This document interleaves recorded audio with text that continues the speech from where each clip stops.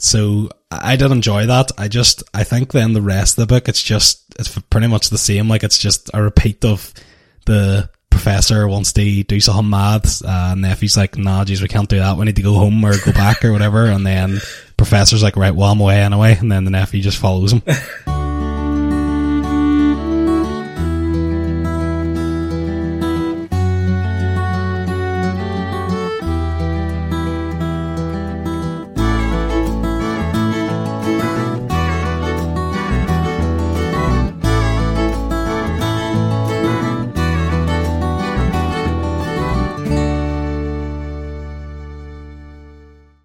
So hello and welcome to episode 17 of the Audiobook Club podcast. My name is Stephen and I'll be your host for this episode. Do you just want to go around and say hello?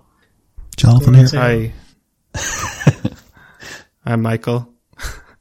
I just want to preemptively apologize to the listeners for my performance on today's episode because I'm severely underslept, but gonna power on.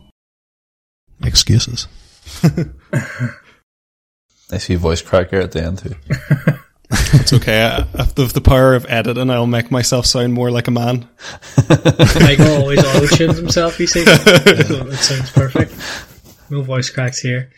Okay, so this time around we're going to be talking about The Journey to the Center of the Earth by Jules Verne. Yeah, I guess crack right into it. What's the format again? We talk about... I think you say why you picked the book first, isn't that the... Yeah, I think... So why did I pick the book? So I think I kind of talked in the last episode about my whole picking process and how difficult it was. So I had a few ideas on books to pick, but they were all kind of too close to things we've done recently, like thematically and what have you. So I didn't want to retread the same ground sort of thing. And I really struggled to pick something. And I can't quite remember if I'd noticed it first on Audible or if it was in our spreadsheet. But one of the books that we've been requested by someone is what I landed on. It was either I saw it in the Audible recommended thing or I saw it in our spreadsheet. I can't remember which. And I was like, oh, that sounds amazing. That sounds perfect. I think everybody will enjoy this book. And now that we've read it, I don't think that's going to have been the case. So excited to find out more from everybody. So very brief summary before we start talking about it. So a German professor of mineralogy discovers a coded piece of parchment that's supposedly written by this famous alchemist guy, and upon deciphering the code, it reveals instructions on how to reach the center of the earth, and him and his nephew go on the eponymous journey. And they go through all sorts of japes and stuff. So where on earth do they journey to? The centre. What? Of the earth. Jesus. Spoilers already. I don't know where on the spoiler part now. Well, do they though? Do they actually though? Or is it that's an actual spoiler? Just slightly beneath the crust of the past earth? The crust. Were they going in circles the whole time? You don't know. Journey to a tiny bit into the earth. Just doesn't have the same ring. Nah, it doesn't. Yeah, so I don't think we need to do a plot guess reveal because I think we even said last episode that there's no point because the title pretty much sums it all up. Unless, did we do a plot guess? I can't remember. We didn't because Michael summarised it with Brendan Fraser and stuff. It goes to Center of Earth, which that sums it up. That's right, yeah. And to be fair, was I completely wrong? There wasn't enough Brendan Fraser for my There's zero Brendan Fraser actually. I was very disappointed. I was expecting him to make at least one cameo. Yeah.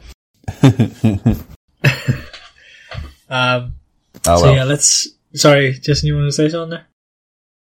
No, just saying, not enough Brendan Fraser. I feel like I guessed there was a T-Rex, and there was not a T-Rex. I think I remember you saying that. Yeah. That's in the movie, not in the book. I think a T-Rex would have been welcome, though. I'll say that. I think the movie takes a lot of liberties. I didn't watch the movie. I meant to watch the movie. Yeah, I forgot to watch it. Damn. Cut that part out, Michael. Let's go watch the movie now and come back. Yeah, let's do it. So yeah, let's just go on the spoiler-free review. So I'll go first. I happen enough to go first. So I think I had high hopes for this book, and they weren't met at all.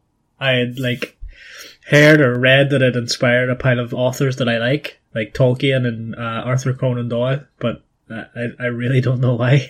I thought, upon hearing that, I thought it would be amazing, right? But in reality, it was just okay. Wasn't terrible. Wasn't spectacular for me. Some portions of it I really liked, but others were just fully boring to me. Like when Axel gets lost. I was expecting it to be like a classic adventure tale with loads of suspenseful stuff and exciting moments, and it didn't deliver that for me, really. And some of the scenarios the characters find themselves in was good, but there wasn't enough, excitement. I think also, the narrative style was a bit weird for me. I don't mean Tim Curry, I mean the way the book is written. So, it's, how it's told in retrospect by one of the characters, so he's kind of speaking as if it's a past event. Mm-hmm. And it was kind of weird because he mentions, at times, he kind of breaks from the narrative and starts talking about, the professor published this later on, and it kind of takes away from some of the plot points, like him getting lost, or when they run out of water and everything, because that they must figure a way out of it, you know what I mean? Yeah, it breaks the illusion of suspense. Yeah, I mean, it wasn't a major thing, but it was just something I was kind of that's a bit annoying. So, some parts were still false suspense. So they run out of water at one point, and you're like, oh, but okay, so they're gonna survive, but how though? Right? But so it wasn't all bad, but yeah, just okay for me. So I'll pass it over. Jason, you can go next, sure. What did you think? Yeah, as you say, it's this big famous book that's inspired all these famous authors, and then you sort of have to remember it was written in the 1800s. Yeah. And people just didn't have any life experience. Things are boring back then. I mean, you write a wee story about going to the crust of the earth. Madness. Madness. Suppose this is true. Aye. Absolute bananas. I think you do have to take it in the context of things, because we're also used to different stories. Not to say that we have a wilder imagination these days, but I feel like there's just so much more readily available to people now than there was 200 years ago. Yeah. Mm-hmm. But yeah, I don't want to go too deep into it. I mean, it was fine. It was a fine book. There was good parts, like the parts you sort of mentioned about the water, about Axel getting lost. But yeah, it was okay. Yeah. Cool. Michael, do you want to give us some points? Yeah, so I was excited when you picked this book, Stephen, because I have actually never read any Jules Verne, and I've often heard that he's the father of science fiction, and that he is inspired all these great pieces of media. So I went into this excited, and the beginning of the book definitely had me intrigued, and then there were portions of the book which were paced a bit slow, especially the parts in Iceland. And it was these big long rants about how terrible Iceland is. It was just, and I did enjoy the, everything that goes on within after that. Then when they descend into the volcano, the book is written in a hard science fiction style. We've kind of talked about on the podcast before, the difference between hard and soft science fiction. Just to go over it again, it's not really how accurate the science is. It's how much the science is a fixture of the book and how much it's a focus point. And in this, geology especially and science is very much a driving force in this book, and Jules Verne goes into a lot of depth about that. And I'm not a huge fan of hard science fiction, The Martian is a modern hard science fiction book, and I kind of like the more soft science fiction, hand wave and stuff, don't even think about it. Guardians of the Galaxy, Star Wars. Exactly. Yeah. That's kind of my style of science fiction, to be honest. I'm still waiting for a hard science fiction book that I really enjoy, but I kind of find them hard to follow and hard to immerse myself in sometimes. And I had that problem with this book, and I agree with what Jason said. It is very much a product of its time. It was written so long ago, and it is so influential, and we are modern audiences. We've seen Jurassic Park, you know, we've seen these prehistoric things brought to cinema. So we wouldn't have the same sense of wonder as the audiences that at the time, like having these prehistoric creatures described would be a wonderful thing if we didn't have media like that, if we hadn't grown up with that and like taken it for granted already. But I still enjoyed this book in some regard, like as an intellectual experience, to have read one of the most influential science fiction authors. Not necessarily the first science fiction author, because I know Mary Shelley published Frankenstein earlier than this, but yeah, I enjoyed parts of it. I was mostly lukewarm on it. Yeah.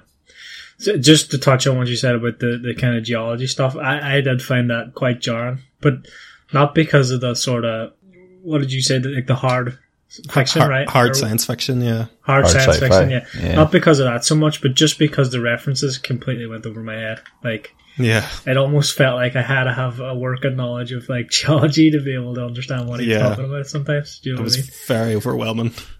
And I was like, right. And it was almost like it was there to kind of create a sense of world building, which is really weird because it's Earth, right? But there were so many things, like I said, went over my head. Yeah, I also didn't love the whole hard science fiction bits and like them shoving the geology down your throat. But like I suppose at the end of the day, it's like they're minerals.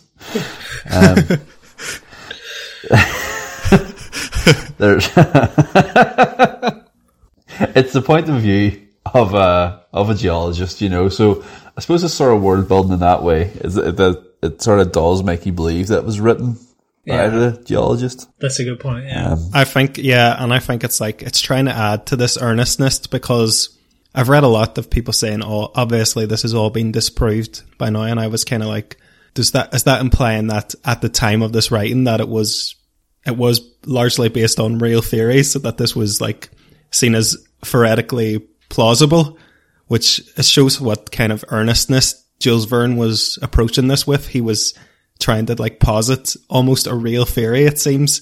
That's what I was kind of garnering anyway from the reviews I read. Yeah, I read something. I'm not sure if it's factual or not, but I read somewhere like at the time, obviously they didn't have the technology to like, you know, check how hot the temperature gets way down deep, right? So yeah, you could, you know, that was theoretical. And then they likewise couldn't, you know, they hadn't discovered like lower layers of the Earth's crust and stuff. So it was just all speculative. Yeah. And he kind of touches on that in the book with like, you know, he mentions certain people have the scientific community, there's different theories floating about, and most of them believe one thing and there's some like himself that don't, sort of thing. Yeah, it nearly reads like a non-fiction book at times. Yeah, indeed. Maybe it is. Wouldn't that be exciting? Maybe it is. We journey to Iceland to find out. Let's do it.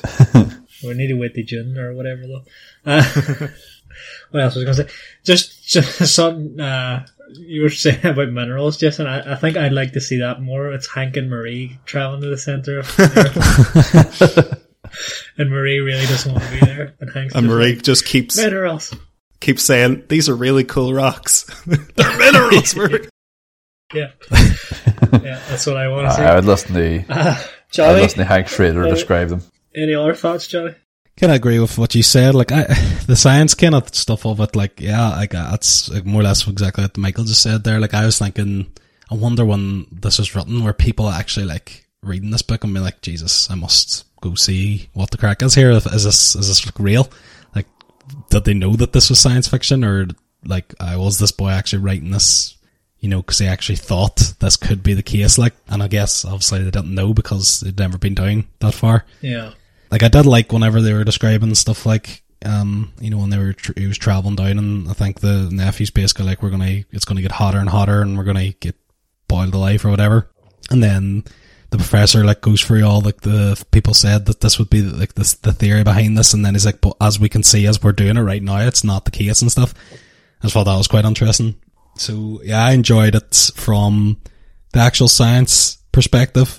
But then, yeah, I agree with what you said, Stephen, about the, you know, is this written kind of like a journal from the nephew's perspective, and he's kind of like talking like after he's done this journey. So there's no real, you know they're going to be okay. There's no real concern and stuff. And then one other thing is I have seen the movie. I didn't watch it recently for this, but I'd seen it a few times. Like, and I had really high hopes coming on this because of the movie. Like, I really enjoy the movie, but maybe that's just because Brendan Fraser, But like, I guess the movie again was made obviously, I think it was like 2000 and something.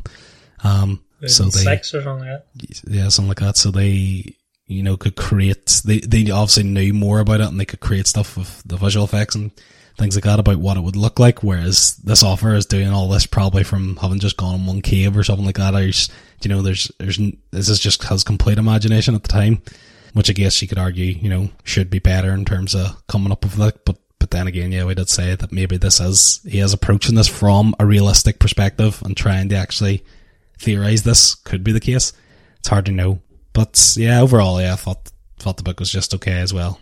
Cool. Just one thing I want to bring up is like, as you were all talking there, I was kind of thinking like, how many people could read in the 1800s, right?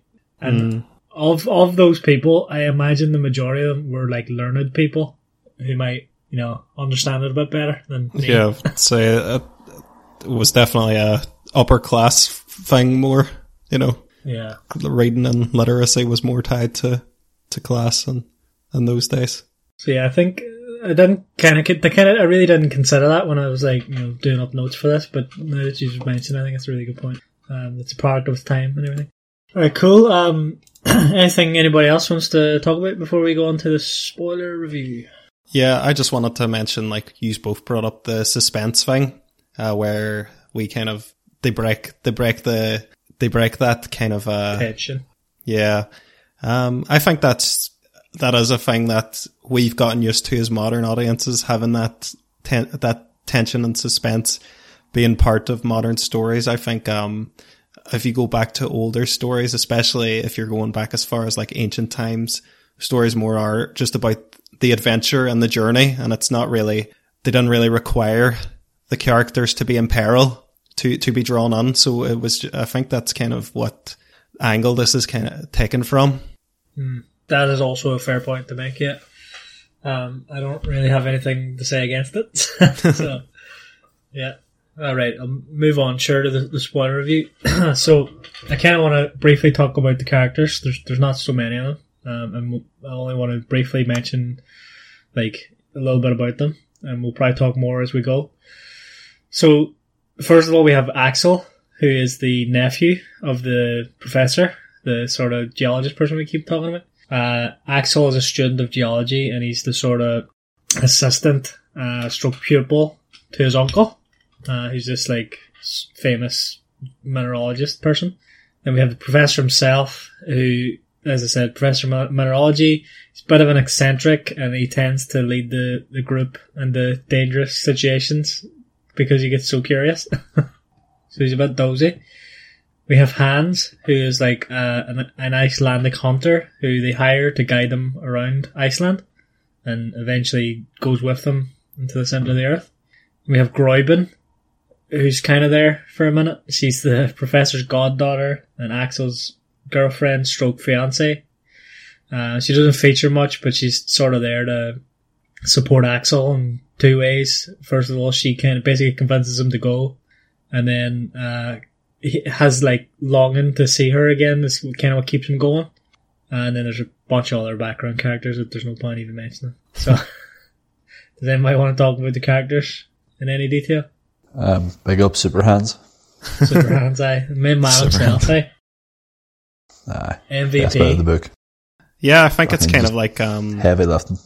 Obviously, it's mostly just the professor and Axel who get the majority of the development here, and I think it's kind of like I saw a review that compared them to kind of Sherlock Holmes and Watson, and I think it's a pretty on point comparison. I think in terms of Axel's sort of the straight man he's competent, he's got his own skills and everything, and he's intelligent enough to hold his own, but he is like he's like the underling to the more eccentric, kind of relentless obsessive personality Yeah. and the professor. So I can see a lot of parallels to that kind of dynamic. And I did enjoy some of their exchanges, but because they're both so entrenched in their like geology and all their learnings, it wasn't too different reading the dialogue from reading the narrative. It was still very dense and very full of things that I could not, that mostly went over my head, to be honest. Yeah. One thing that I really like about their like relationship is that Axel sort of goes on at the start as if he's going to be like the professor's going to be useless and he's going to be sick all the time and like not going to make it, and then that flips completely, and he's like the useless one. I thought that was quite fun. I don't know if it was intended to be humorous, but I found it kind of funny. Yeah, I think it was. I think like that it definitely was an intentional thing for Axel to then be the one who found himself in peril multiple times. He's the damsel of the piece. Yeah. He's the one who gets lost, and he's also the one he's most concerned about the water situation. Yeah, they're like saving him the last drops, aren't they? Yeah. So what about Hans? Do you have any thoughts about Hans other than being the best? the hero of the piece? I think he's the Samwise Gamgee of this book. That's good. I think that's on point.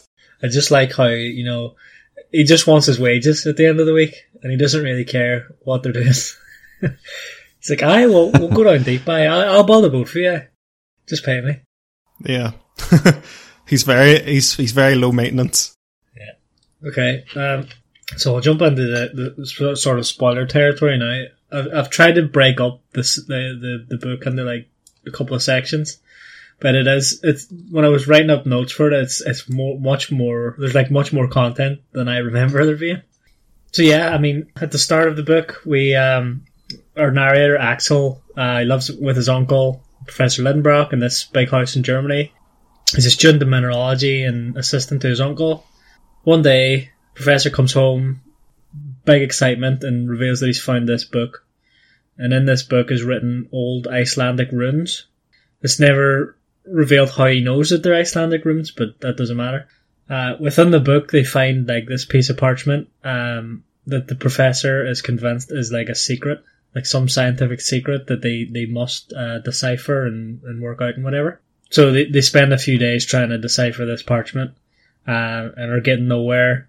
And the professor starts to go a bit mad, and he locks them in the house and won't let them eat until they figure it out, which was bizarre, I thought, but like entertaining at the same time. They try various methods of decoding the thing, and nothing seems to work until Axel sleepily stumbles upon the answer, where it's written. If you translate the Latin and write it backwards, it makes sense. And to be honest, I'm surprised it took them that long to try backwards, but there we are. So now that they're able to translate the parchment, Axel finds out that it's instructions on how to reach the center of the earth. And he becomes super distraught because he thinks his uncle will definitely want to attempt the journey and will probably die in the attempt. So he thinks about destroying the parchment and whatever, but the professor continues. And eventually Axel tells him the solution because he thinks, first of all, he's starving, and also he thinks his uncle's going mad. So obviously the professor gets super excited, and they start planning how to start the journey and everything. So that's kind of the first chunk of the book.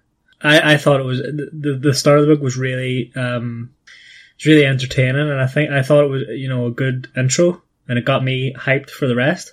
But what did you guys think? So I agree with you, Stephen. I thought this was a really entertaining, strong opening. I was on board with the characters. I like the call to adventure being like this, trying to translate this ancient runic tablet or whatever it was. I thought that was a piece of paper. Yeah, I thought it was a really intriguing thing. Anyway, it was a good way to kind of to get them towards this goal, and I like the dynamic between Axel and the professor. I liked the professor. I've heard once before that the most important thing to do at the beginning of a story is to give like a character who's very proactive and driven, because the audience will latch on to somebody who has a lot of drive, and I think that is why I felt on board with the Professor, because even though he is so eccentric and I can't relate to him in a lot of ways, I liked how much he wanted this, and that made him compelling in its own right. Absolutely, yeah. Cool. Jason, you anything to add? I actually found the start to be quite of a slow burn, to be honest. Didn't hook me in like I'd hoped. Again, it was a lot of just this sort of hard sci-fi and just chat that was sort of going over my head, and I was like, this is not really a good way of drawing me into the story at all. But I mean, it was still interesting. Like, it's still like, oh, we're going to Iceland. Oh, that's different. Nowhere goes to Iceland. You know, it was. I think the initial like sort of plot that was put forward to you was good, but again, the execution I just struggled to enjoy. Yeah, you just wanted them to figure it out. Like, just figure it out. Don't care how they get there.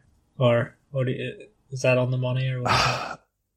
I don't know if it was that. I don't know if it was like how dragged out it was, like them figuring it out. I think it was maybe more just, I don't know what, I don't know if we needed them to sit and solve it so like, yeah, in depth, yeah. Precisely, in depth, yeah. Like, I think it could have been, so you probably are on the money, but like, it could have been done quicker. The whole sort of beginning, I think, could have been done a bit quicker. I don't think we needed as much development. Yeah. Because I don't think they're massively developed characters in the first place. You know, I don't think they're massively developed at all. I think, like, we know the crux of these characters from the start. It doesn't really change very much. I wouldn't say there's much of an arc for the characters. I think you're here for the story, and I think the story is just slow getting into it. Yeah, like I didn't take it as a character piece at all. It really was just the journey, you know, like them the undertaking of them actually going to this place and whatever. I enjoyed the first few chapters, like where they were kind of in the lab and stuff and trying to figure it out, and you kind of get the introduction to the relationship between the nephew and the uncle. Like, it's kind of like the nephew's the voice of reason, and the uncle's just like, freaking no, let's do this. He's very curious, and he's like the bit where the nephew like tries to hide the solution from him, or like so he doesn't discover it, because I think doesn't he happen on it by chance or whatever.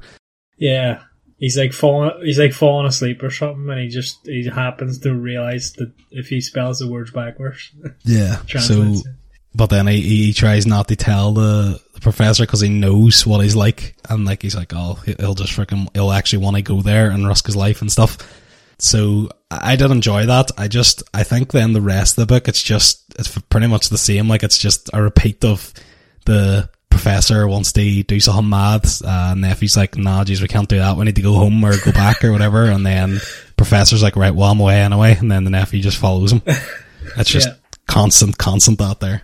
That's a perfect summary of the rest of the book. Yeah, don't think we need to talk about it anymore. The next bit of the book is them sort of preparing and starting to go on the journey. So they figure out, they identify the sort of author of this parchment or tablet or whatever it is to be this guy Arne Satnussemm or something. Not sure if I'm pronouncing that right, which will happen a few times here. But this guy's like supposedly a famous alchemist, and he claims to have made the journey to the center of the earth himself. And it says, like, you know, the entrance is in the crater of a dormant volcano called Snæfell or something. Something Icelandic, which is in Iceland. But the entrance will only reveal itself at a specific time in June, for the last few days in June. So they basically have only a little over a month to get there, or they'll have to wait to the following year. Then you kind of get a bit more of the sort of theoretical science that's in the novel, like through Axel. Because when you sort of think about a journey to the center of the earth, one of the questions for me anyway was like, what about all the lava and the heat? You know, how are they going to sort that out? Yeah. And Axel sort of poses the exact same problem. But the professor, like Michael was saying, the professor sort of says, you know, there's several theories that cast doubt upon that, like the molten core of the earth, and they didn't have the technology to disprove it and all the rest of it. So the professor's solution is that they just have to go and see for themselves. Then Groyben, so the professor's goddaughter, appears on the scene, and she basically convinces Axel to go. They get all the supplies and make their way to Iceland, and there's a whole few chapters where they're just go like on the journey to start the journey, which was really jarring for me. Like I can't remember which country they go to, but they go to like a hotel room, and then they see about getting a boat and all, and it just took far too long for me. I think it's Denmark, isn't it, to go to? Yeah, Denmark, yeah. But so anyway, they get to Iceland, and they hire this hunter called Hans to guide them to the volcano.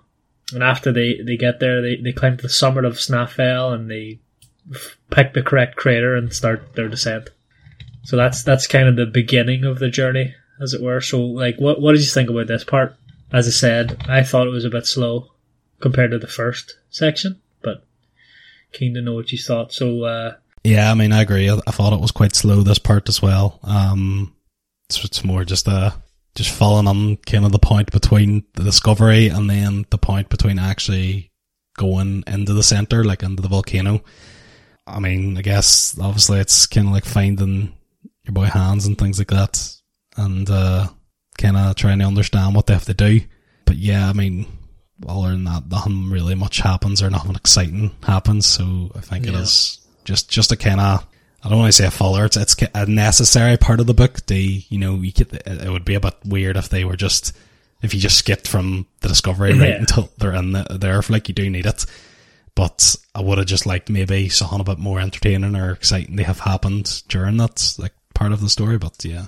Yeah, I'd agree. I think the problem's not so much that they travelled there. It's more that there was a lot of contextual stuff, particularly about Iceland, that didn't really seem to need to be there. Yeah. Like, they talk about, there's a whole bit where the professor's talking to the mayor of this town or whatever, and he's saying about how there's no library, or, where am I supposed to, do some reading? I wonder. And that just felt out of place for some reason. I wonder again, is this to do with when this was written, and then maybe not a lot of people knew about Iceland or like had been there themselves, and obviously you don't have the internet where you can look online at these things. So it was kind of like the description of Iceland. People were interested. They read about that. Yeah, so that was like part of the adventure, is what you're kind of... Yeah. Everybody's excited to see about the centre of the Earth, but then they're also Iceland. Oh, geez, what's Iceland like? We haven't even been to Iceland, never mind the centre of the Earth. Like. Yeah, see, I think, now that you say it, I think that's 100%, because obviously, I don't know a lot about Iceland either, but I was more focused on the centre of the Earth part of the journey, rather than the whole thing, do you know?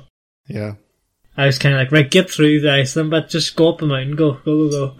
Yeah. They're dragging their heels, but yeah, that makes sense. Oh, yeah. I find this part of the book really tedious, and it was relentless criticising and hating on Iceland. And I'm sure that Icelanders don't feel this is a very, very good reflection of their country. I don't know if it's quite as ugly as Jules Verne. He seems to have like some hang up or something about Iceland. I don't know. It seems like this was a very veiled rant about Iceland, so I don't know what happened to him that he hates Iceland so much. But I could have been doing with basically the first part of the book, and then them cutting to like just about to go up towards the mountain where they meet Hans, just to that part or something. I could have done without all of this stuff, to be honest. Yeah, I'm not sure what it is about Iceland. I thought it was supposed to be really beautiful, but then again, this was nearly, let me see, when was it, 1880 or something? So over 100 years ago. Like, I'm sure it's changed quite a bit, but yeah, I am curious why there was so much hate for Iceland. I think the best way I can summarise those sort of 10 chapters or so is like a filler episode of Dragon Ball Z. Yeah, absolutely. Like, it was just it was tedious, as Michael put it. Like, this was the worst bit of the book. Yeah. But thankfully, like, it went downhill. Things got a bit slow and boring. It did pick up from here on out in the next sort of section we're going to chat about, But yeah, not much more to add. Yeah. I think it was just a very slow, boring part of the journey.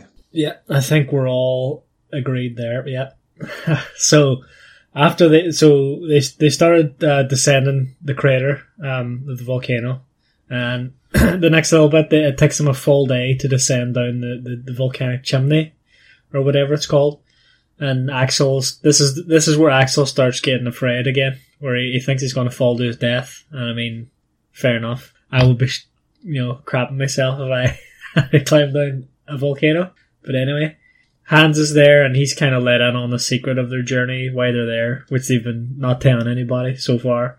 And he doesn't seem really bothered about it. He's kind of like, whatever, pay me. It's all good. Eventually, the professor spots this passage, and they enter it the next day, and they start to truly descend into the center of the earth then. And then after a long while of traveling, I'm not sure how long, I sort of missed how long they were going for, but I remember at one point he mentions they reached 10,000 feet below sea level, which seems mental for them to have gone down, but yeah. And they note that the temperature is only like 60 degrees Fahrenheit, which sort of almost proves the professor's speculations are correct.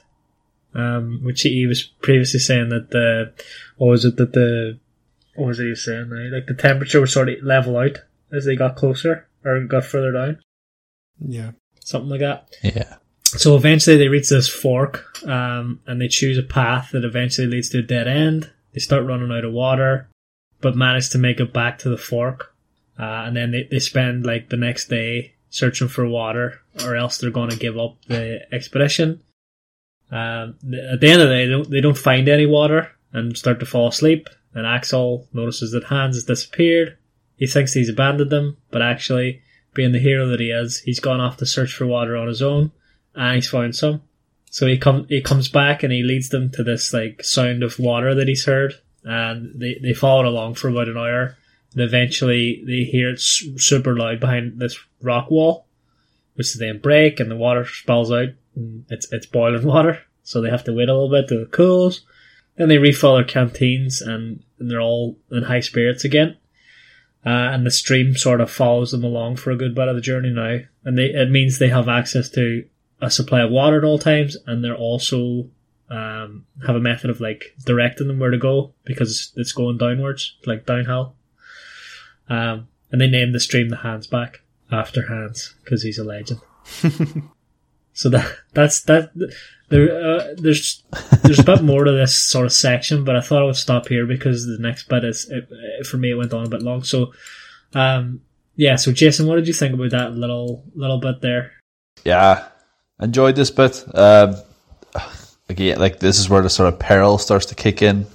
This is where Super Hans starts to show his true self. You know, the first of many times that he saves their lives in this adventure.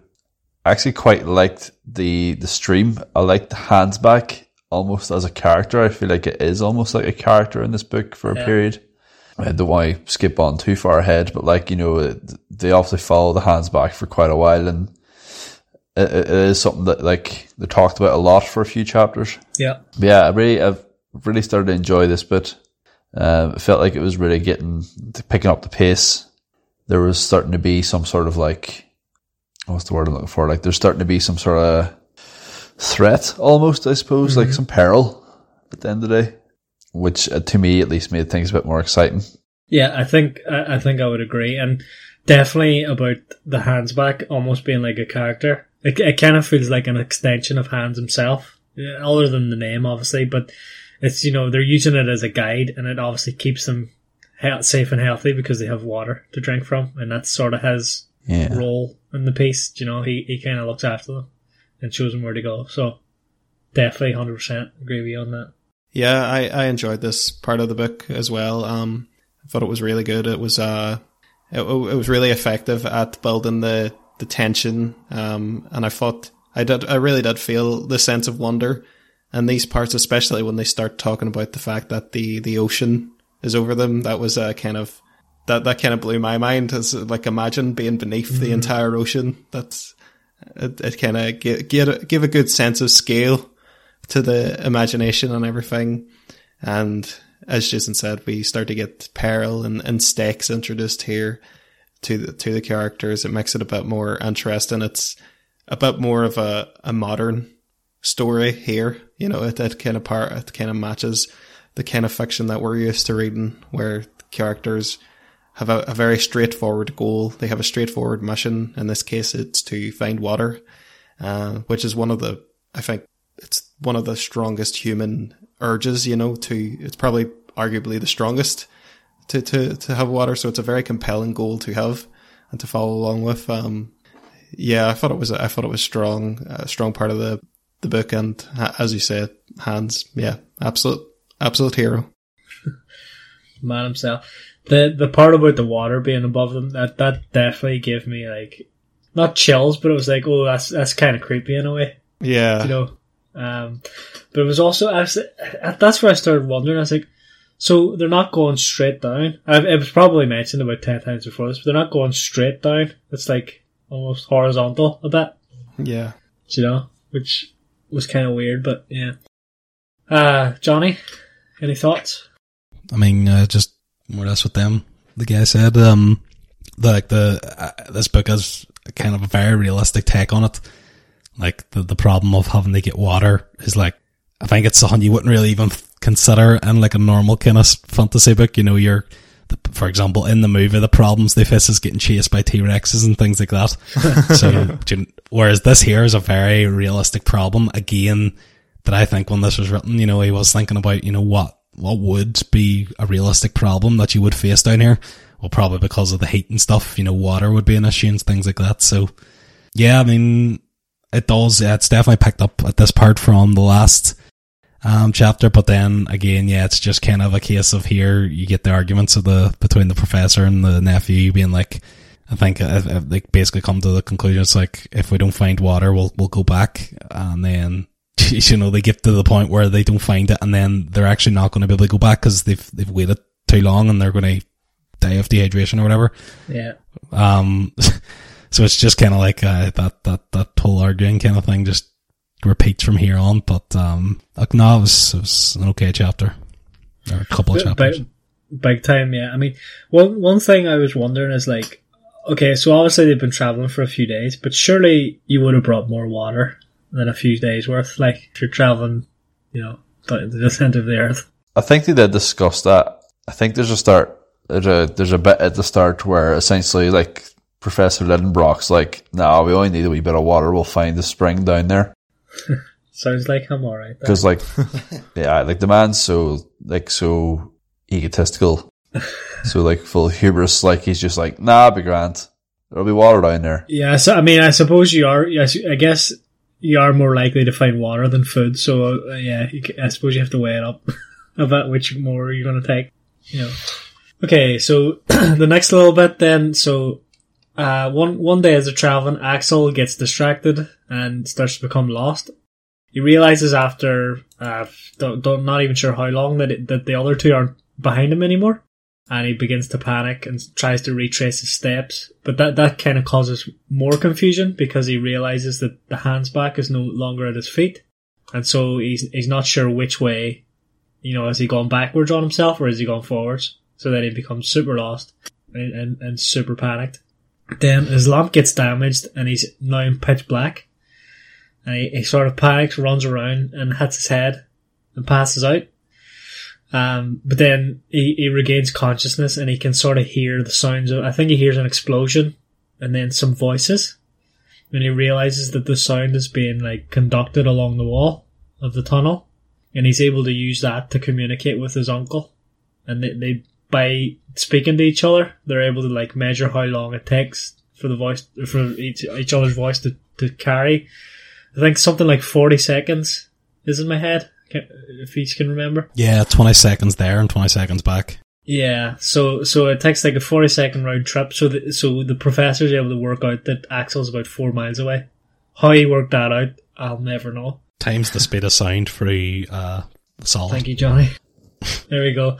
Our resident scientist, good man. So Axel's like 4 miles away, and that gives him a bit of hope. He slides down this passageway, and eventually goes into a tumble and, hits his head and passes out again. We see more of like the sort of damsel side of Axel here. But when he wakes up, he finds that his uncle and Hans, and that they've bandaged his wounds, and that he's safe again in a sense. So he has a little rest, but he begins to hear waves, and that's kind of where we'll leave this little section. So, Johnny, let's start with you. What did you think about this? Like Axel getting lost and finding his way back and everything. I mean, he was having an absolute disaster here, like with the first getting lost. Then, I suppose he was a bit lost, and then he gets more lost, and then he bangs his head, and the lights go off. Like, it's just an absolute nightmare. Like, it's, I think, if you, like, just even thinking about it, like, it'll probably be the worst way to die. Like, just to be freaking lost in pitch black would be horrible. In the middle of the sea. Under the sea. Under the sea, fucking the middle, like, no one's gonna find you. There's only 2 other people there, like. Yeah. But I did like the whole concept of using the sound and stuff through the wall, and like the wee kind of sweet spot where I could hear them. So jammy though, right? Like, it was what's the chances? Because he had to be like standing at a specific spot, and then I just liked that it was kind of a little side disaster, because it felt like, I guess, like that would be another case, like them getting separated under here as well, because there only has 3 of them are getting lost, because they have absolutely no idea where they are, or this is no one's ever been here. So again, another very realistic problem that they would have faced down there. He's definitely covering all the realistic problems they offer. Yeah, big time. I mean, it is like, I was trying to think, what would I do if this happened to me? Like, what would you do? Would you try and retrace, or would you just kind of stay where you are? Well, I think after having read this, I'd be running around all the walls trying to find the sonic sweet spot. Absolutely. There we go. Just in case anybody gets lost under the earth, look for the sonic sweet spot. Keep that in mind. Right.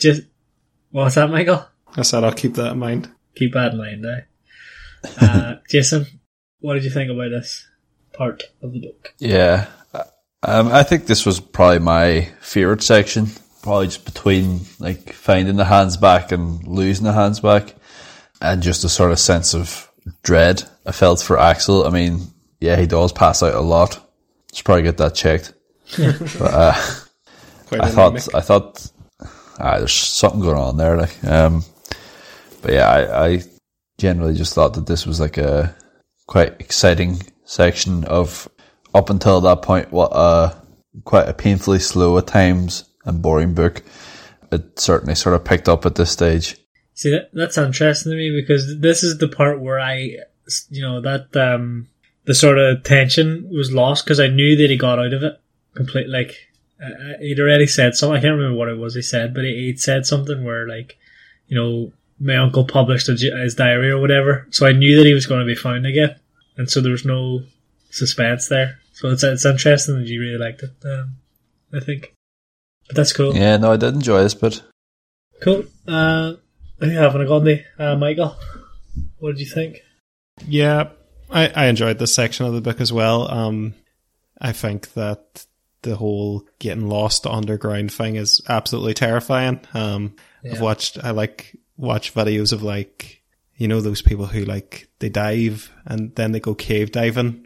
And it's like, I can sort of see the appeal to them, because it's like, you could potentially see a place that no human eyes have ever witnessed before. So there's like this really cool sense of discovery and adventure, which is present in this book as well. But there's also the fact that no human has ever been there before. These tunnels haven't been tested. You could get lost. You could get stuck somewhere. That could be the end of it. It's always been a big fear of mine. That's why The Descent, the horror movie, is one of my scariest horror movies, because it's just this tunnel system. So yeah, it definitely got to me. I was feeling a bit claustrophobic listening to this part as I was walking, and I thought it was an effective part of the book. Oh, so you were like fully immersed. That's interesting to me as well. I really, this would be definitely one of my worst ways to die in like an isolated cave or something like this. Have you ever seen those people who like go into the Paris catacombs? Not in real life. I've seen some movies based on the Paris catacombs. I've seen some videos on like YouTube. People go like, obviously you're not allowed to go in there. They like, there's secret entrances or whatever, and they break in, and they're walking around, and it's like you could get lost at any moment, and you're screwed basically. And that is what you were describing there. That's the vibe that I'm getting. Yeah, but I didn't get that with the book though. Yeah, interesting. Okay, so next little bit. So the next part, Axel he's not fully recovered, but he's able to kind of walk around, and he discovers that they've ended up at a sea, like a subterranean sea, which the professor has named after himself. So it's the Lidenbrock Sea. There also appears to be clouds with a white light shining through them, which is super weird when you're underground. It's like you're back on the surface again, but Axel theorizes that the light is caused by some electricity that's gathered in the air. Again, don't understand that part, but I'll take it. They discover some giant mushrooms that the professor theorizes... they discover some giant mushrooms, and the professor theorizes that animals lived there in the cavern at some point as well. They construct a raft because they want to sail across the sea, hoping that they'll find another plot of land or an island or something. And they travel from what they've called Port Gräuben, which is their departure point. They catch some fish that were previously thought to have been extinct, and after several days they come upon these two creatures that are fighting. You're going to have to help me with the pronunciations here, but I think it's an ichthyosaur and a plesiosaur. Is that correct? Yeah. Spot on. One is like a serpent, like dinosaur thing, and another is like a massive crocodilian like creature, which sounds absolutely terrifying. But they fight for a long time, and the crocodile creature eventually kills the other one and vanishes back into the sea. But that sort of sets the parties like on edge, because another one could appear at any point and they'd be screwed basically. But they continue onward on their little raft, and eventually they hear this big roaring sound, and they have a little bit of panic because first thought it's another one of them monsters. But it leads them to a little island that they call Axel Island. And for a moment I thought that this was like a little bit of like, not exactly foreshadowing that Axel wouldn't get back to Gräuben. But then I kind of remembered about the past tense nature of the book, so I thought, never mind. Maybe that's a wasted opportunity, I'm not sure. But anyway, they continue on, and they get caught up in a storm, and the raft collides with this shore that they find. And Axel's also like almost electrocuted at one point before Hans saves him, because he's a legend. But they deduce that the storm has brought them back to the same shore that they were on, which had Port Gräuben and everything. So that's kind of the penultimate section of the book. Michael, any thoughts on their sea journey? This is sort of a part now I was alluding to when in my initial summary, where I said the book is very much a product of its time compared to what modern audiences might expect. Here we just kind of get a taste, these massive prehistoric beasts, and it does evoke a sense of wonder, to think of things that are extinct living here, and I like how it's treated so earnestly by Jules Verne. It's not, I haven't seen the movie, but I've seen the trailer, I think I've seen parts of it, but it looks very fantastical, and there's a T-Rex. I think everybody knows that now. This is a lot more grounded, even with fantastic things happen, so it kind of makes you appreciate the fantastic things more. It's just, if this was written to a more modern audience, with all that we've seen now, there would be a lot more of this. It was just a bit of a taster.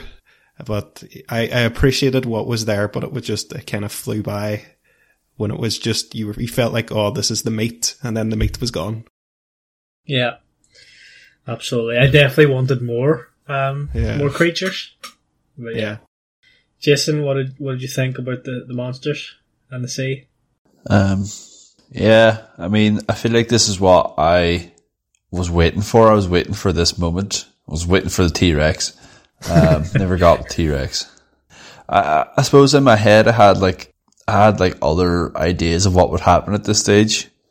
I thought they would maybe have to like, survive the creatures somehow. There may be more peril. I did like the storm. Maybe I'm jumping ahead a wee bit, but I like sort of the outcome of what happened with the storm. I don't really know if I loved what they did with the creatures in this. Yeah, with the compass, yeah. But I don't really know if I loved what they done with the creatures here. I feel like it was very, just like, well, here they are. And that's about it. Aye. Yeah, there's no real plot going on in these sections of the books. It is just an odyssey. It's just a safari. Yeah. Again, I suspect, again, I haven't seen the movie, but I suspect that there's like a plot. And this part, there's maybe somebody is stuck somewhere at this part and they have to get to them or something, but there's no, it's just, you are just seeing amazing things. And again, I think that is just the era that the book was written in, kind of. Yeah. I think that makes a lot of sense, yeah. Johnny, anything to add? I mean, yeah, like I said, I've seen the movie, and the movie is very fantastical and stuff like that. It's very fantasy. This at least kind of brought a bit of that into it. Like, this is kind of what I was waiting for, was, when they go on to, they find this like completely different world where essentially, I mean, in the movie it's more or less like prehistoric creatures are still alive, because obviously they've been cut off from the rest of the world. I mean, I don't know how they got there. Probably this was connected to the world at some stage. But yeah, I think he mentions that in the book. The professor mentions something like they were kind of there, and then the world sort of like grew around them, sort of thing, or something like that. Or there was like a depression in the earth or something, and then I can't really remember. Yeah, I mean, it also could have been the case that this life started down here and then they moved up. Yeah, I think that sounds like something he might have said. Yeah. So who knows? But yeah, I mean, this is kind of the part I was waiting for and most excited about. So yeah, it doesn't maybe be as exciting as like the movie makes it. With the he gets chased by the dinosaur and things like that. This is more like them observing these things, but yeah, it's still quite interesting. I think he talks to points about like trilobites and stuff, which are like even before dinosaur kind of times and stuff. So yeah, I find that kind of stuff interesting. Cool. Yeah, I think Michael had the nail on the head with the safari comment. I think that's the perfect way to describe it, and especially going into this next section. This is kind of like the last little bit of the book. So they end up on this island, or not on this island, on this like shoreline, and they think they're near Port Gräuben again. Like the whole sea journey was wasted. So the professor wants to set back out on the sea again, and of course Axel doesn't want to, because they nearly died and there was two monsters and they were caught up in a storm and everything. But of course, the professor sort of relents and says, "Oh, okay, we'll look around the shore first, but then we're going back out on that sea." But then they come across like a pile of fossils, including one that looks like a human skull that's alongside like pterodactyls and mastodons and other extinct animals. And they think this is a huge this scientific discovery, because it would be irrefutable proof that humans lived alongside dinosaurs, which would be madness. Then they come across a herd of mastodons and what seems to be a 12-foot humanoid type creature that's sort of like herding them. And then this is kind of like another instance, that sort of safari-like feeling where they only really observe, these mastodons and the humanoid person. They never kind of, meet them or anything, which might be a missed opportunity. I'm not sure. But they eventually retreat because they think, that boy's going to batter us, sort of thing, if he sees us. They make their way back to the shoreline. Professor discovers a dagger and determines that it's a couple hundred years old and has been used to carve away at stone. They notice like a granite slab, which they see is marked for AS, which they presume means Arne Satanusum, the guy who wrote the instructions and everything. And they decide to follow that to like this rock wall. They decide to follow like where the slab is kind of pointing to this rock wall that they think is the next passage that they need to get through. So they sit on the raft, they set up all the blasting powder, sit on the raft and blow a big hole, which then causes all the water to like rush into this hole and pulls the raft in with them. and they kind of descend downwards for hours in darkness. But eventually the raft starts to go upwards for like a very brisk pace, and Axel realizes the compass has stopped working, which Jason alluded to earlier. So they're not really sure, which way they're going or anything. They kind of go up this like shaft, and it gets really turbulent, and the professor realizes that they're being swept up in a volcanic eruption. But he says it's actually really good because they won't starve to death, which is I didn't know how to feel about that, but yeah. Eventually, the raft gets forced out of the volcano and back out into open air. So they're effectively, their journey back has been made 100 times easier. But they recognize that they're not in Iceland anymore, and they're not sure where they are. Come across this kid who tells them that they're in Stromboli, which is an island in the Mediterranean. They make their way home to Germany, and now everybody in the town knows that they've been on this journey because the housekeepers have mouthpiece. Some scientists refuse to believe the professor's account of their journey, but others think they've praised them for their discovery and everything. Hans goes home, absolute hero, salute to him. And then Axel and Gräuben get married, and the professor's super famous and popular, and he's happy. And that's the end of the book. For me, it was kind of like a anticlimactic end in a way. Like, obviously them shooting out of the volcano was madness, but I didn't see it coming at all. It seemed like they were going to go further in, but then they end up getting out by accident. It's kind of, I didn't know how to feel about that, but part of me was glad it was over. So, Michael, do you want to take it away for the last section there?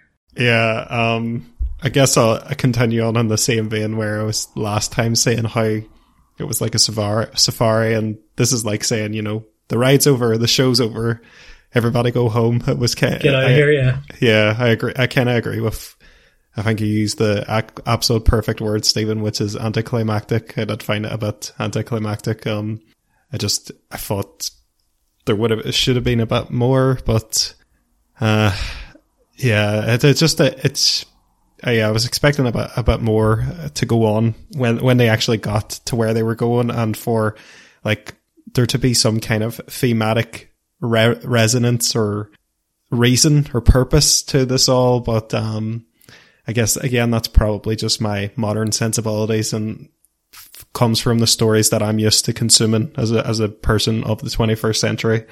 Because I don't really actually read that much old fiction. The oldest book I've ever read is Don Quixote, which is 1600s, I believe. But apart from that, I don't really read beyond the 1900s. So it's kind of out of my comfort zone. But yeah, it was a bit anticlimactic, and it was a bit tied too neat. It was tied onto a neat little bow, but it was like too neat, nearly. I don't know. Yeah. Mm-hmm. Absolutely. Yeah, for sure. Another thing that I thought, just to kind of sidetrack for a second, but surely they should have got injured in some way, getting shot out of a volcano. Like, how come they're totally fine? That part didn't sit right with me. Yeah. I think it is described that they shoot out of the volcano, and that just seems like they're all going to die. But I don't know. Especially on a wooden raft. Well, yeah. Well, if you watch the movie, they shoot out on like a wooden thing, and then they'll kind of ride down the side of the volcano like a sleigh. Right. So as you do. That being said, they do that in Utley, where there's I think it's like a grape farm is on it's like Mount Etna or Mount Vesuvius or whatever. There's like a grape farm, so there's grapes are grown on basically wires, and they're riding down this all through the grapes and the wires at whatever speed, and I'm they would definitely have got their heads cut off by the speed they go. But yeah, that's kind of what happens. It's very unrealistic, but once you see it, you can at least fathom that it could be possible. Right. Yeah, I mean, strangely, that was the hardest bit of this book for me to comprehend, which is mad. Yeah. But yeah, I agree. Anyway, Johnny, do you want to continue on there? You any other thoughts? Yeah, I agree with you. I think it just kind of ended quite promptly. They kind of just right, let's seize later, and then they just kind of find the exits very easily and just no bother, shoots them up, And then the whole then kind of like, I think it's the very last chapter of them explaining kind of what happened to them afterwards. Like Hans goes back to Iceland or his family or whatever, and we don't know if we'll see him again and stuff, quite sad. But I think he's come back in. I know. I think the nephew, to be fair, says he will try and see him again. And then the uncle, what actually happens with him in terms of the credit? He does get the credit, doesn't he? I think he does get credit, but there's still like a lot of people that don't believe it. Think he's lying there. Yeah. I mean, I think because he has no proof. Like they didn't take anything with him, as far as I know. But yeah. I mean, again, in that day, there's not much way of documentation of how they like take pictures or anything. But I guess it's kind of a bittersweet, and again, a very realistic kind of way that it would have been, especially back then. Maybe nowadays people would definitely believe that it's possible to do that, but then back then people are like, oh, you're talking nonsense, like, and there have been some people who would want to believe it and some people who would just disagree for the sake of disagreeing, and that's just how the academic community works. So. Yeah, I mean, you would at least have pocketed like a pterodactyl bone or something, like, I know, I think in the movie, they like see whenever they go up the shaft of the volcano at the end, they're like in the shaft beforehand, and there's like loads of diamonds and stuff, like because obviously the pressure and stuff and the heat down there. So there's like loads of diamonds, and also I think it's like it's like different characters. I think in that it's basically Brendan Fraser, and then I think it's his nephew, and then some woman. There's a woman character as well. It's just Hollywoodized. But I think the wee boy grabs like a load of diamonds and all, but then he keeps it in the hush hush, and I'd be like, no, that's your proof there. That yeah. Take like or something. Like how does a wee boy your age come across all these diamonds and rubies and all? Like, I mean, if you're not talking nonsense. Is blank. I wonder what the treasure laws in Iceland are, or what jurisdiction that even falls under with that. Because I know in the UK there's like a certain amount of treasure where you have to surrender it to either the landowner or I think it's the government. Like, no chance. Finders keepers. Like if you're off the coast and you find a pirate's buried treasure or freaking whatever, it's yours. Like, yeah. But I mean, the government will obviously want the tax. They'll tax it, like, but if any listeners are listening and are like lawyers and experts in treasury laws and international waters, let us know. Any pirates out there? Right on. Let us know. Jay, any final thoughts? Yeah, short and sweet. Much like Hans, I was sort of glad it was over and I could just go back to doing my own thing. Yeah. Yeah. That was, I sort of, in my head, I would have assumed they would have stayed down there. I thought they might have ended up like living down there. I think I would have preferred that ending. I really thought it was going that way, where like because they saw the humanoid creature, and I thought, oh, maybe they're going to go meet some more. Like, yeah, that's what I thought. I thought they'd find like a wee colony or something and just chill out. But nah, just abruptness. Pure plot armor. Shoot them out the volcano. Plot armor. Deus Ex volcano. So yeah, that's kind of the review of the book. We move on to star rating. Let's do it. Yeah. Happy enough to go first. It's a tricky one because I think it was okay, but then looking at other books that I've kind of, rated on the lower end, I kind of preferred it in a way. So I'm not sure what I'm going to rate it. Maybe a 2.5. Though I liked it more than the Thursday Murder Club, so I'm not sure. 2.5, I'll say. Say he said a 2.74, which would round down. Right. Michael, what do you think? Yeah, I did enjoy it at times, and actually doing this review made me realise that I was warmer on the book than I thought I was at the beginning of this review. The more we talked about the separate bits, I was like, oh, actually I did enjoy that part, and I did enjoy that part.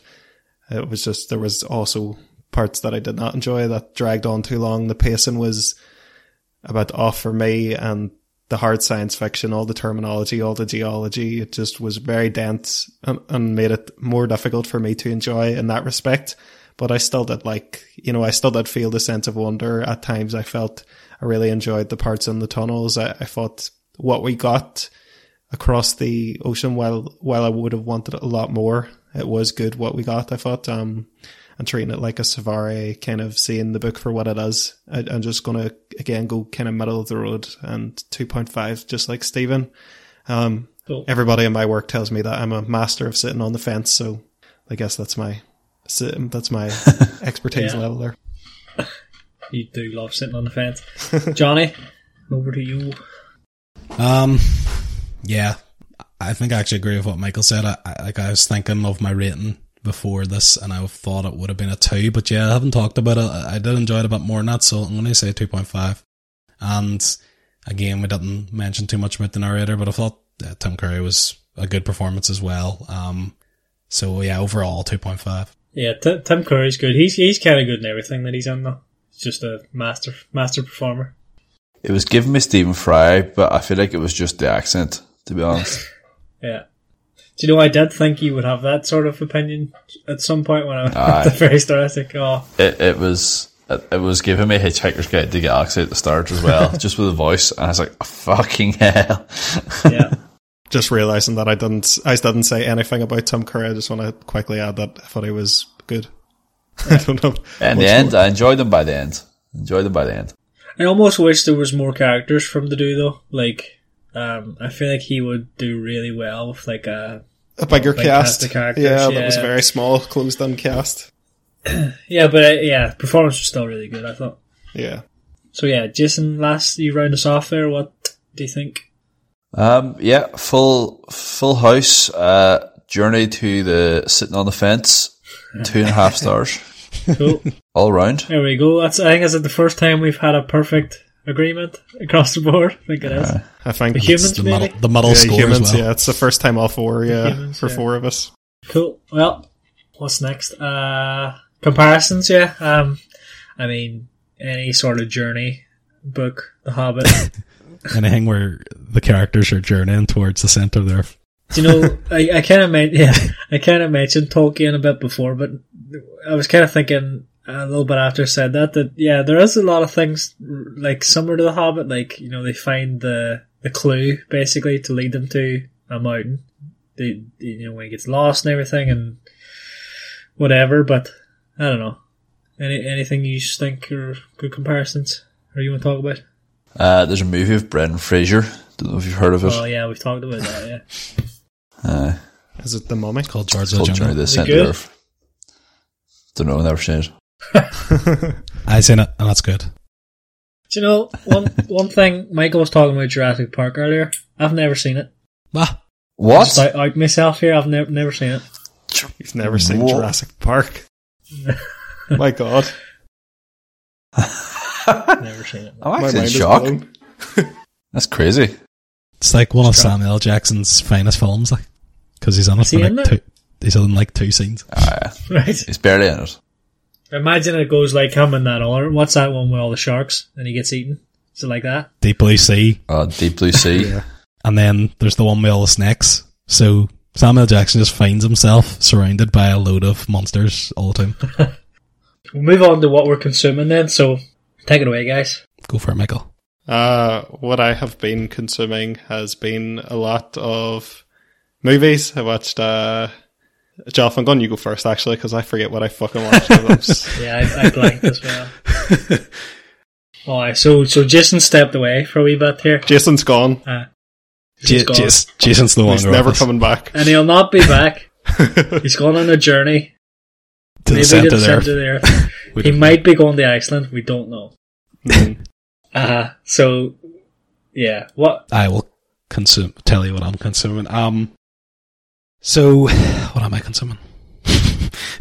No idea there. I've been gone back to play the Fallout 3. I don't know, Michael, did you have, it was a Fallout New Vegas you had on PlayStation, I think? Yeah, I did, yeah. I never finished it. I played Fallout 4. I finished that. It's a really good game. Obviously, Skyrim, made by Bethesda as well, is my favourite game ever. So, I wanted to go back and just kind of play.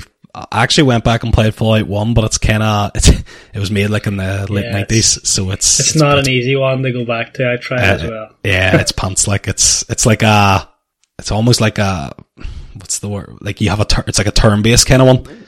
And it's like from an aerial view, and you're kind of just moving a character through the map, and then when you have to fight someone, you get turns. It's more like an adventure RPG where like the Follow the Weeno is like an action RPG where it's more like real time and everything. Yeah, so I played the first couple of whatever missions or whatever, the first one, and I was just like, this is crap. And then the second one apparently has a lot of improvements, but again, it's the summer kind of thing. So I was like, you know what, I'll just go to Fallout 3. I want to play that, and I want to play New Vegas, and then I want to replay Fallout 4. Just kind of working my way through them, and then I want to do the same thing with the Elder Scrolls. So on the Game Pass, I think they have Morrowind and Oblivion, and then Skyrim. So I might work my way through those as well, just because I'm just having an RPG kind of mode at the minute. So working through that, and then hopefully by the time I'm done all that, I might get one of those newer ones. Like I haven't got Hogwarts Legacy or even Elden Ring, which I heard was good, so things like that. So those other kind of massive RPGs. So might get onto one of those then. I just finished another book there on the Spotify book thing, where you get, if you're a premium member of Spotify, you get like 15 hours a month of listening time. And it was The Brief History of Time by Stephen Hawking. Now, I did a bit of quantum theory and quantum mechanics and stuff in my uni days, but I still want a notion what he's chatting about in this half the time. But he talks a lot about like black holes and stuff like that. It's quite interesting to listen to it, and what you can pick up on is quite interesting, but it is a bit of a complex book as well. I'm glad you said that, Jonathan, because it makes me feel less bad about not fucking picking up much from it the 2 times I've listened to it. It is a tough book to listen to. Most of the fair, he does explain a lot of things in kind of layman's terms. There's just some things that they go a bit like too in depth that you just can't really grasp. Like if you compare it to that one, the Bill Bryson short history of nearly everything, like that there's a perfect kind of level of detail and the everything. That's a great book, yeah. Yeah, great book. That's also free on Audible now, I think, at the minute, with your membership. And it's also on that Spotify. But I finished that Brief History of Time one. So my next book now that is going to be Dave Grohl's autobiography that I released not too long ago. So I'm going to listen to that. It's just do a bit of autobiography, because I listened to that Jeanette McCurdy one there before the Stephen Hawking one, and really loved, like, I would have thought that I wouldn't really be into kind of like those kind of books, you know, the like what do you call them, like biographies and stuff like that. But I really enjoyed the Jeanette McCurdy one, and the Dave Grohl one is quite highly rated, so I'm going to read that next. That's on the Spotify thing to get the 15 hours on. You should have recommended that Jeanette McCurdy book last time. Yeah, I think we should cover it eventually on this podcast, because it is just because it's so modern as well, like in terms of the problems she's talking about, especially like as a woman and stuff like that, is going through. We haven't done a biography either. Maybe we haven't done a non-fiction book at all, haven't we not? No. Well, Journey to the Centre there. We did, let me think. It depends how you take All Quiet on the Western Front. Like, I mean, I suppose it is fiction, but it is a fiction, but based on real events. Yeah, we haven't done a proper non-fiction book. So yeah, it might be interesting to do something like that in the future. But I'm not doing too much else. Just moved house there from Derry to Belfast, so at the minute, I don't have we haven't got the Wi-Fi installed, so I have unlimited 5G, but I only get perfect 5G connection at a particular part in Daniel's room, so my housemate's room, somewhere, and it's a particular spot in his room, so my phone is now in that spot, and that's how I can be here and talk to you now. But if I move the phone from that spot, then I lose all connections, so it's not convenient at the minute, so I haven't really been able to like play a lot of online stuff or download a lot of online stuff, so yeah, that's why I've been playing Fallout. So to be fair, I enjoy more single player kind of based games anyway, but it's just like FIFA, for example, is a game that I play a lot of, but haven't been able to play online, so haven't been doing a lot of, but that's pretty much it. Have you played Dark Souls, Johnny? I played a bit of the first one. I know it's like pure hard. Did you like it? You know what? I think I would like it. I know it's got that, you know, it is supposed to be like extremely hard game, but I mean, that's kind of, I like a hard single player game. Like, I think games have got a bit too easy. You'll like Elden Ring then? Yeah, I'll hopefully get into that in the future. Cool. Go for it, Michael. Yeah, so I think last year I said that I looked up the best horror movies of the year and like blazed through them. I've done the same thing this year, just caught up on everything. Apparently this year wasn't as good as a year, according to most people, but I quite enjoyed a lot of the movies that I watched. I watched Ari Aster's third movie, Beau is Afraid, starring Joaquin Phoenix. This is a very, very odd movie. Very strange and mythological. I definitely wouldn't recommend it to everyone. It's very divisive, but I absolutely loved it. And I would not recommend it to most people though, especially if you're not familiar with Ari Aster stuff. It's very out there. It's a very strange, unusual movie, but I really enjoyed it. I enjoyed the Australian horror movie Talk to Me.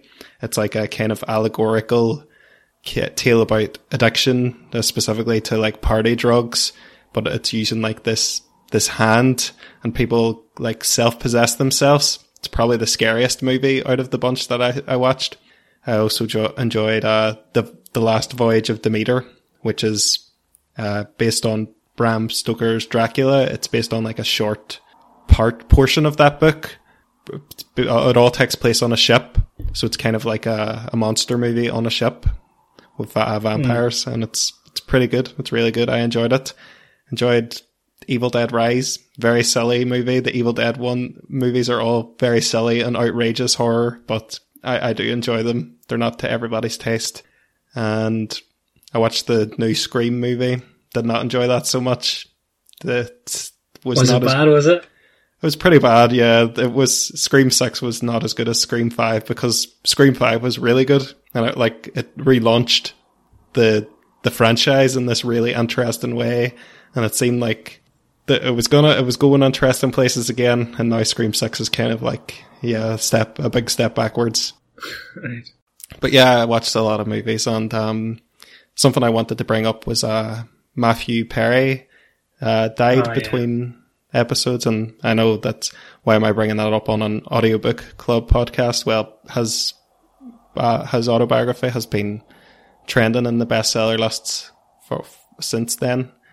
I haven't listened to it, but I've read some excerpts of the book, and like his relationship to alcohol. He actually like related a lot to something that he said where I can't remember what age he said, but it was like when he was 17 or something like that, he had his first drink and it just felt right. And like it completed him and it filled something inside him. And I remember I kind of felt that way about my first drink as well at 17. That like it filled this anxious gap in me that I'd always felt, and it made me extroverted when I'd always been, paranoid about introversion and didn't want to be introverted. And it sort of like made me reflect kind of on whether it is a good force in my life or has been a net positive. So it like kind of got me down a path of like reading some books about how alcohol works on the brain. I read a book called Alcohol Explained because I wanted to have like a real understanding of it. And I burrowed deeper and deeper into this subject, and it made me realize that it hasn't really filled the anxious hole in me in a long time. And it actually seems to create a rebound feeling of anxiety and depression. So I was kind of like, I'm gonna cut it out for a while here and see how I feel. So I haven't drank anything in like 40 days at this stage, and I have to say my anxiety and depression are basically non-existent now, which I've been dealing with for a long time. Good job, man. Yeah, so I think it's going to cause a lot of conflict in my life if I say I'm never going to drink again. I know some portion of our friends wouldn't be very happy with that.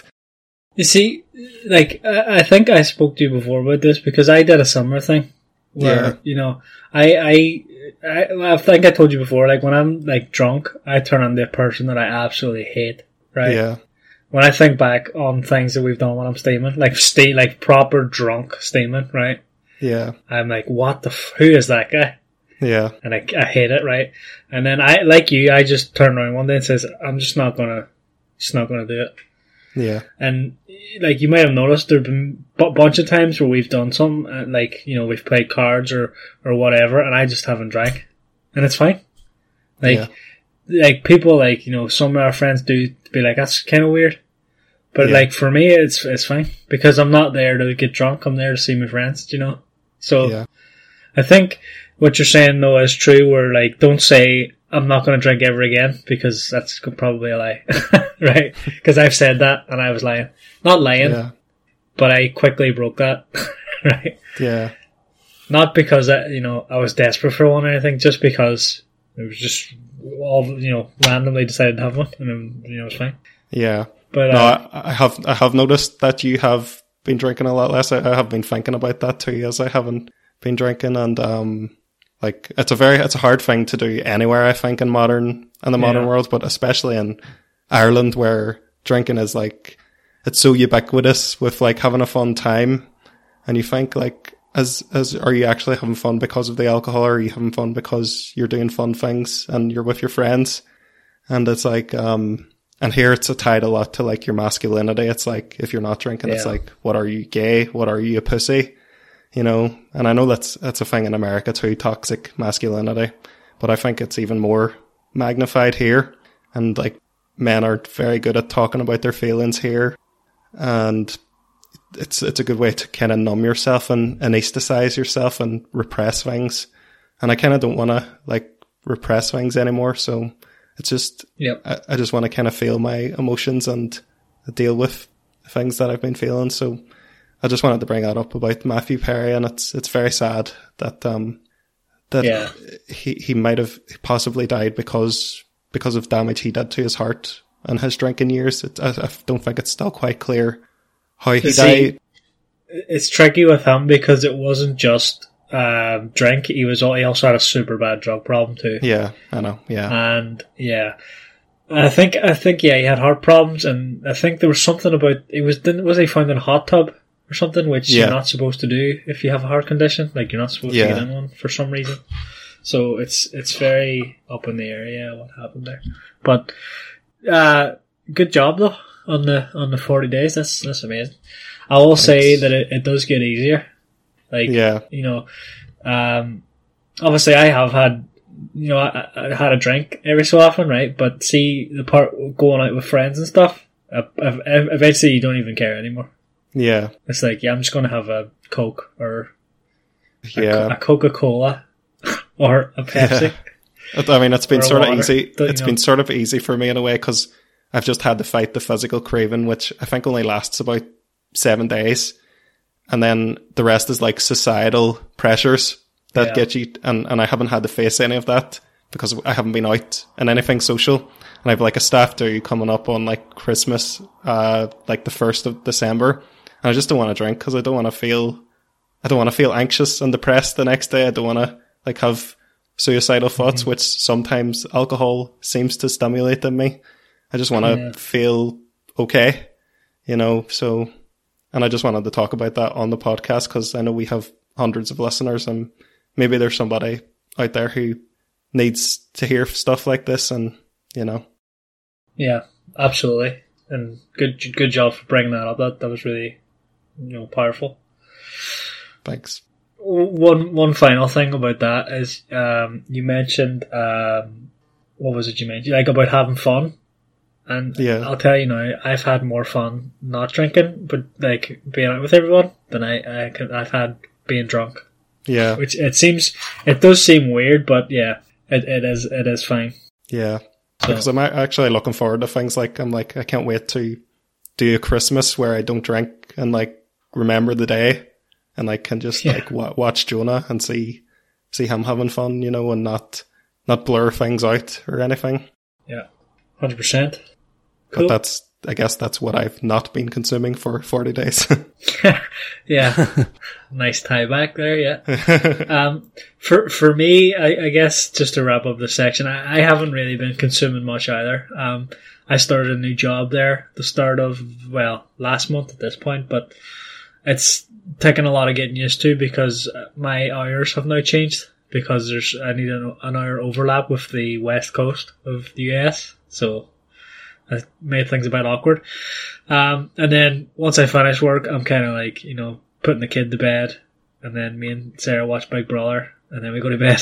So I haven't really been consuming too much, but so I have no Apple TV shows to recommend you this time around. Although I will say Slow Horses Season 3 is coming in 2 weeks, so I'm excited for that. I guess one thing to bring up is we did a hackathon as part of work. So for those that don't know, a hackathon is like a couple of days where you hack something together, but it could be like, an application, or maybe make some, try making a certain type of food, or, maybe do something around the house, like tile your bathroom or something. And this time, well, for the first time I did a Romaji converter. So I think I talked before about how I've been learning Japanese, and Romaji is like a way to transliterate Japanese characters into Latin characters, so that like English speakers like me or you could pronounce them. So it's a way to like reverse translate. So you type in those characters and it gives you the Japanese characters. And that was a good fun learning experience that I did recently. And then I guess I've fallen off the wagon again. I'm back playing World of Warcraft for my sins. The addiction's had me there, but it's just really good, and yeah, it's just boring stuff, really. I wanted to talk about one more thing too. I read a book about like dopamine, Dopamine Nation, and it's kind of got me thinking about a lot more things. So I've like started running again, and I am a person who's always has to be stimulating my mind, always has to be doing something. And the more I read, never see Michael without a ball in his hand. That's what I was going to say. You used to have a thing where you would always have a ball or an orange or something. And the more I read this book, the more I realized that's not really good for you. Like, I've heard we've all heard this growing up. Like, it's like, don't use your phone at the kitchen table, or it's like, screen time's bad for children. And I'm like, but why? Why are those things bad? And it's this book kind of explained it in a way I knew more. I've heard of dopamine, of course. It's like the reward. It's like the reward in your brain. But it made it make a lot more sense to me. Like, and there's this concept they talk about, like dopamine fasting, which I've talked to before on this podcast. I'm a fan of like fasting and stuff. So I've like, how can I incorporate like a bit more downtime into my life? Cause I like listening to stuff when I'm walking. That's just my time to listen to books. I don't want to, that's one of my non-negotiables of taking away. So I've been like out running, and I was like, okay, I'm going to run, and I'm going to do it without like listening to music or having to drown something out of my brain. Man. Yeah. So I'm just like out, not listening to anything, trying to allow myself to be bored. It's driving me a little bit crazy, but I feel really great after it. And I've noticed after doing it for 3 weeks that my attention span, what I'm absorbing from books and everything, has improved massively. So I think it has already shown beneficial, it's shown benefits for my brain. So it's Dopamine Nation was the book that I read, but I think there's a good few books about that subject now. Cool. Might give it a read. I actually, because I've just moved house there, there's like a path. I think it's called like it's basically a path that goes from Belfast to Cumber. So Cumber's a place not far from Belfast, but it's basically like a bike path or like a walking path. So it's right now I could cycle on it for 30 minutes to get from where I live in Dundonald's, which is just outside Belfast, into Belfast where I work. And I could go completely on this track, just having, the crossroads. But see at night now, it's obviously dark here at like 5 o'clock. So it's like lit with red light. So when I first seen it, I was like, geez, that looks very scary. Cause like the red light, it's still quite hard to see down it. But there's something nice about it, when you're actually walking. So I went out for a walk down it the other day, and there's still loads of people on it even when it is dark. And I've told you, Michael, ages ago, I was doing that like couch to 5k thing. Yeah. I started running. I kind of fell away from it a bit in the summer. I found it wild hard to run when it was hot outside. And just kind of fell away from it. And then I started, bulking, classic, proper bulking for the gym to like improve my strength. So I don't want to be doing too much cardio to lose calories that way. I wanted them going straight to the muscles, like. But now at the minute I'm sitting at about 106 kg, which I think's about just over 17 stone, or just under 17 stone. So the other day when I was walking on this path, I just it was like Forrest Gump kind of moment. It's like I just started running. So I just like, while I was walking, I was like, God, this is such a nice night for a run. Hey, so I just like downloaded the Couch to 5K app and did the first day again. Just randomly. But yeah, geez, it was so much harder than when I did it like 6 months ago, because I'm about 10 kg heavier than I was. Yeah. But I feel like if I now started now while I'm heavy, and because of actually my second point here I want to get onto is that I've also started doing intermittent fasting, which I know you're into your fasting, Michael. So yeah, I'm just doing the 16-8 one where you fast for 16 hours and then you have your eating period over an 8-hour window, which within that window is where I have my gym session. So I'm still fueled up and eat a lot of calories around the gym session. It's just then that I fast kind of during my non-active times. It's actually not too bad, because like friggin' 9 of those 16 hours I'm asleep, so it's really only 7 hours I have to deal with being hungry. Like, and to be fair, I'm only really hungry in the mornings when I'm waiting for my breakfast, so I start at eating at 12, but I start my work at 9, so like those 3 hours were probably the hardest. But I think I'm trying to cut down to hopefully 90 kilograms. So it's about 16 kilograms I'd have to lose, or I don't know how many stone that is, 3 stone or something. So I'm going to try and do that. So the 3 things that I've added into my life to do that is the fasting, the running, and then I've also this third thing that I think you should try, is I was reading a lot about when you want to recover and stuff, or actually releasing dopamine or releasing your testosterone and stuff like that. I think I know what you're going to say. Is a cold shower. I knew you were going to say something about cold therapy, Yeah, so see, right, I have my normal shower, and see at the very end, I've only able to do it for 20 seconds at the minute. I've only done it twice, but I'm doing it every day now, is they turn your shower to cold, and then let it run on you for as long as you can, obviously, but I can only do 20 seconds. They start, I'm absolutely barely breathing by the end of it, because cold takes your breath away. But see after, obviously it's horrible while you're doing it, but see it when you come out of the shower then and dry yourself off, I literally can't stop smiling. It's funny. It's weird. Yeah. It just makes you feel good or something. It's so strange.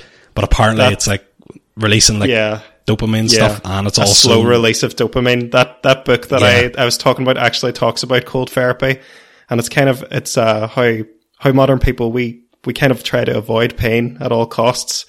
But just like when you take a drug, you get this huge spike of dopamine, and then you pay back for it by this slow dip that is so sustained and happens so long.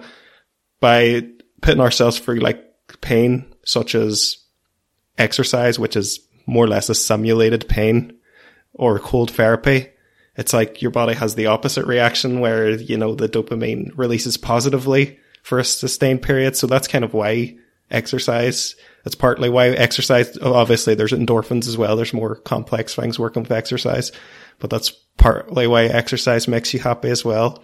Actually combine the two, Jonathan, because this is how much of a crazy person I am. I woke up at 2:30 in the morning, could not get back to sleep one day. It was 4 in the morning and I was still wide awake, and I was like, you know what, I'm just going to go run. It was absolutely freezing. Felt horrible. It was so cold. I got on, having done my run, and I felt absolutely great because my body had endured so much unpleasantness. Yeah, it's kind of it kind of appreciates then, it's like having the cold shower. Once you're back in the warm, then you appreciate it more. Whereas you wouldn't have had it. It's just weird, but those are the 3 changes I've made now to see how it works and how it goes, and see if I'll be able to. My target is to be 90 kilograms by essentially the time we go on Jason's Stag Do, which is going to be in May. So. That now being November, so we're going to see if I can hit that target. So we'll have monthly updates on this podcast. 16-8's a good fasting regime as well. If you ever want to know more about the science of fasting, I definitely recommend the Obesity Code. That's the Bible on fasting. It's by Dr. Jason Fung. He has a clinic, I think it's in Toronto, Canada, where he's reversed diabetes for a ton of patients and all. They go on slightly longer fasts, but that's because they are, they're diabetic, and he's very you skip people online who are very radical about fasting, and he's not radical at all. He's just find what works for you, find what you find enjoyable, kind of. Yeah. Which I think is what people should be focusing on.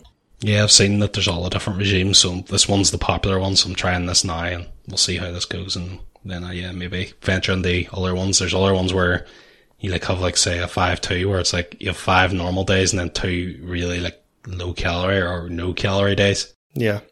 I've done like a few extended fasts, like I've done a couple of 36, I've done a 40-hour fast. The longest I've done is like a 60-hour fast. I think intermittent fasting's probably enough, and it's probably powerful enough. It's getting into the routine that is the most powerful thing, so you don't like have to do extended fasting or anything. I just thought it was like a cool physiological thing to experience, and you do feel like a euphoria from doing that. Yeah. Yeah, I don't think I would be able to go 24 hours with food like that. I would collapse like that. You can surprise yourself. It's like a muscle. It builds as you get used to it. I guess you just work. Now I'm doing 8 hours of eating, then just move that down to 7 hours and 6 hours, and before you know it, 2 hour down. But yeah, we'll try this out and we'll see how it goes. But yeah, I just wanted to bring that up while you were talking about that stuff. Yeah, good stuff. And then plugs. Any plugs you want to talk about? I've started like putting out Christmas horror stories. I've done it. I'm doing it on my like usual Dark Tales feed, and I've done it on a new feed, which is specifically for this like novella that I'm working on. It's like a serialized novella, which means that I'm just like making this up as I go, and I'm releasing chapters, and it's kind of inspired by like A Christmas Carol was written like this, Sherlock Holmes was written like this, and like Green Mile was written like this. It's like, it's kind of a scary way to write, because I'm like, I don't completely know where this story is going, and I hope it just comes to me as I'm writing it, but like, it's fun as well. And I think I kind of have a rough idea that it's going to be about 7 parts long. So the first part is out there now. It's called White Winter, Christmas Ghost Trilogy. It's all Christmas themed ghost stories, so very, very much inspired by A Christmas Carol in that way. Also, like that Black Mirror episode, the one about Christmas, I can't remember the name of it. White Christmas. Yeah, I love that episode. I love how it's like a framing story and it ties everything together. So I'm kind of trying to do something like that. So I'll see how it works out. Is that the one with John Hamm? Yeah. I think it is, yeah. That's my favourite Black Mirror episode. Yeah.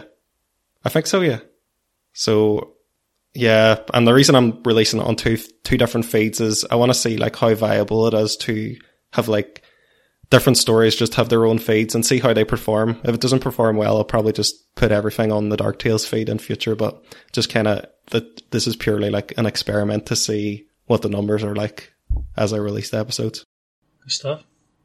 Johnny, any plugs?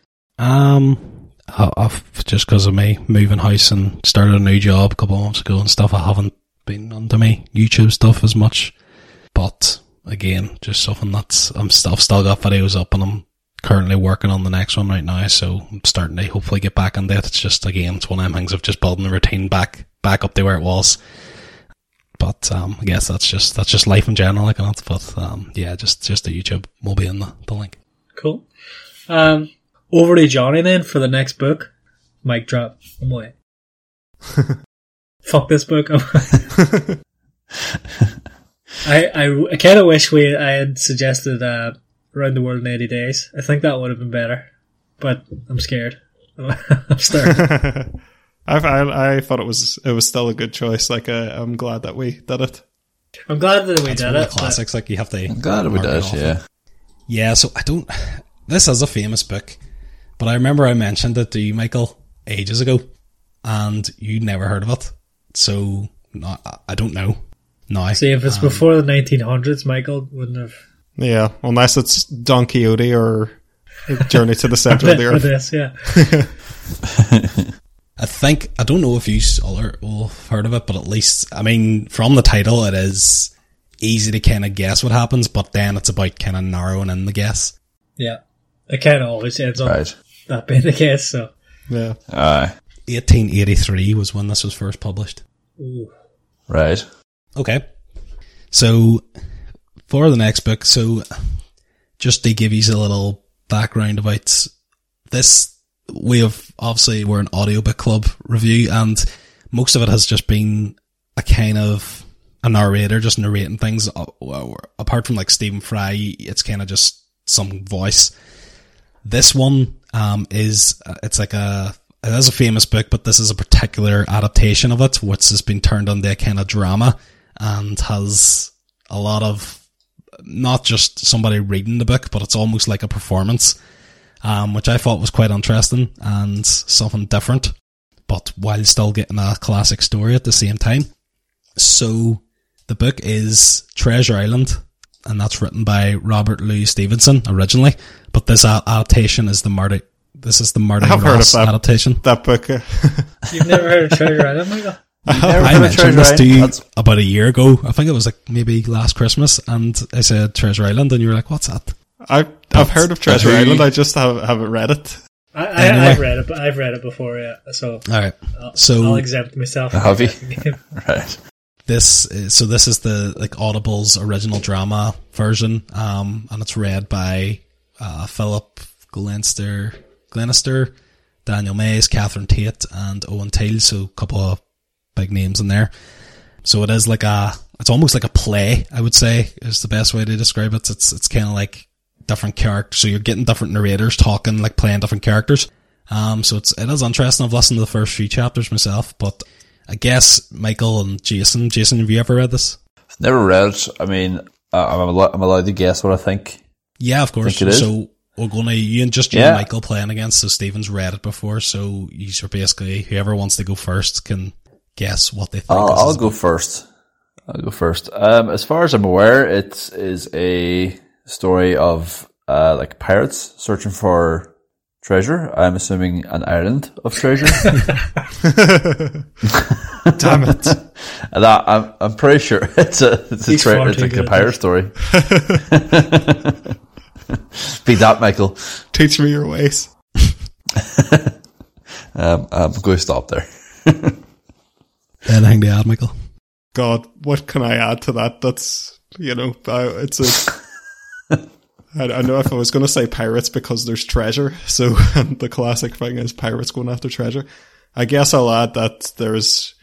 let me think. What can I add to this to make it random?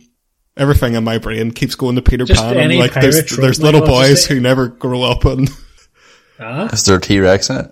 Wait, let me think of something piratey. Let me think. You're just thinking of Hook. Just anything pirate related. There's a pirate on it who has a hook. I don't know. There's a pirate in it that has a parrot on the shoulder. There's a pirate on it who he's a megalomaniac and everybody's afraid of him and even his own crew and they mutiny. What? Really? Michael wins. I can't remember. I think that's, yeah. I actually can't remember. But I think that's along the lines, yeah. So, that is, just to repeat, that's Treasure Island.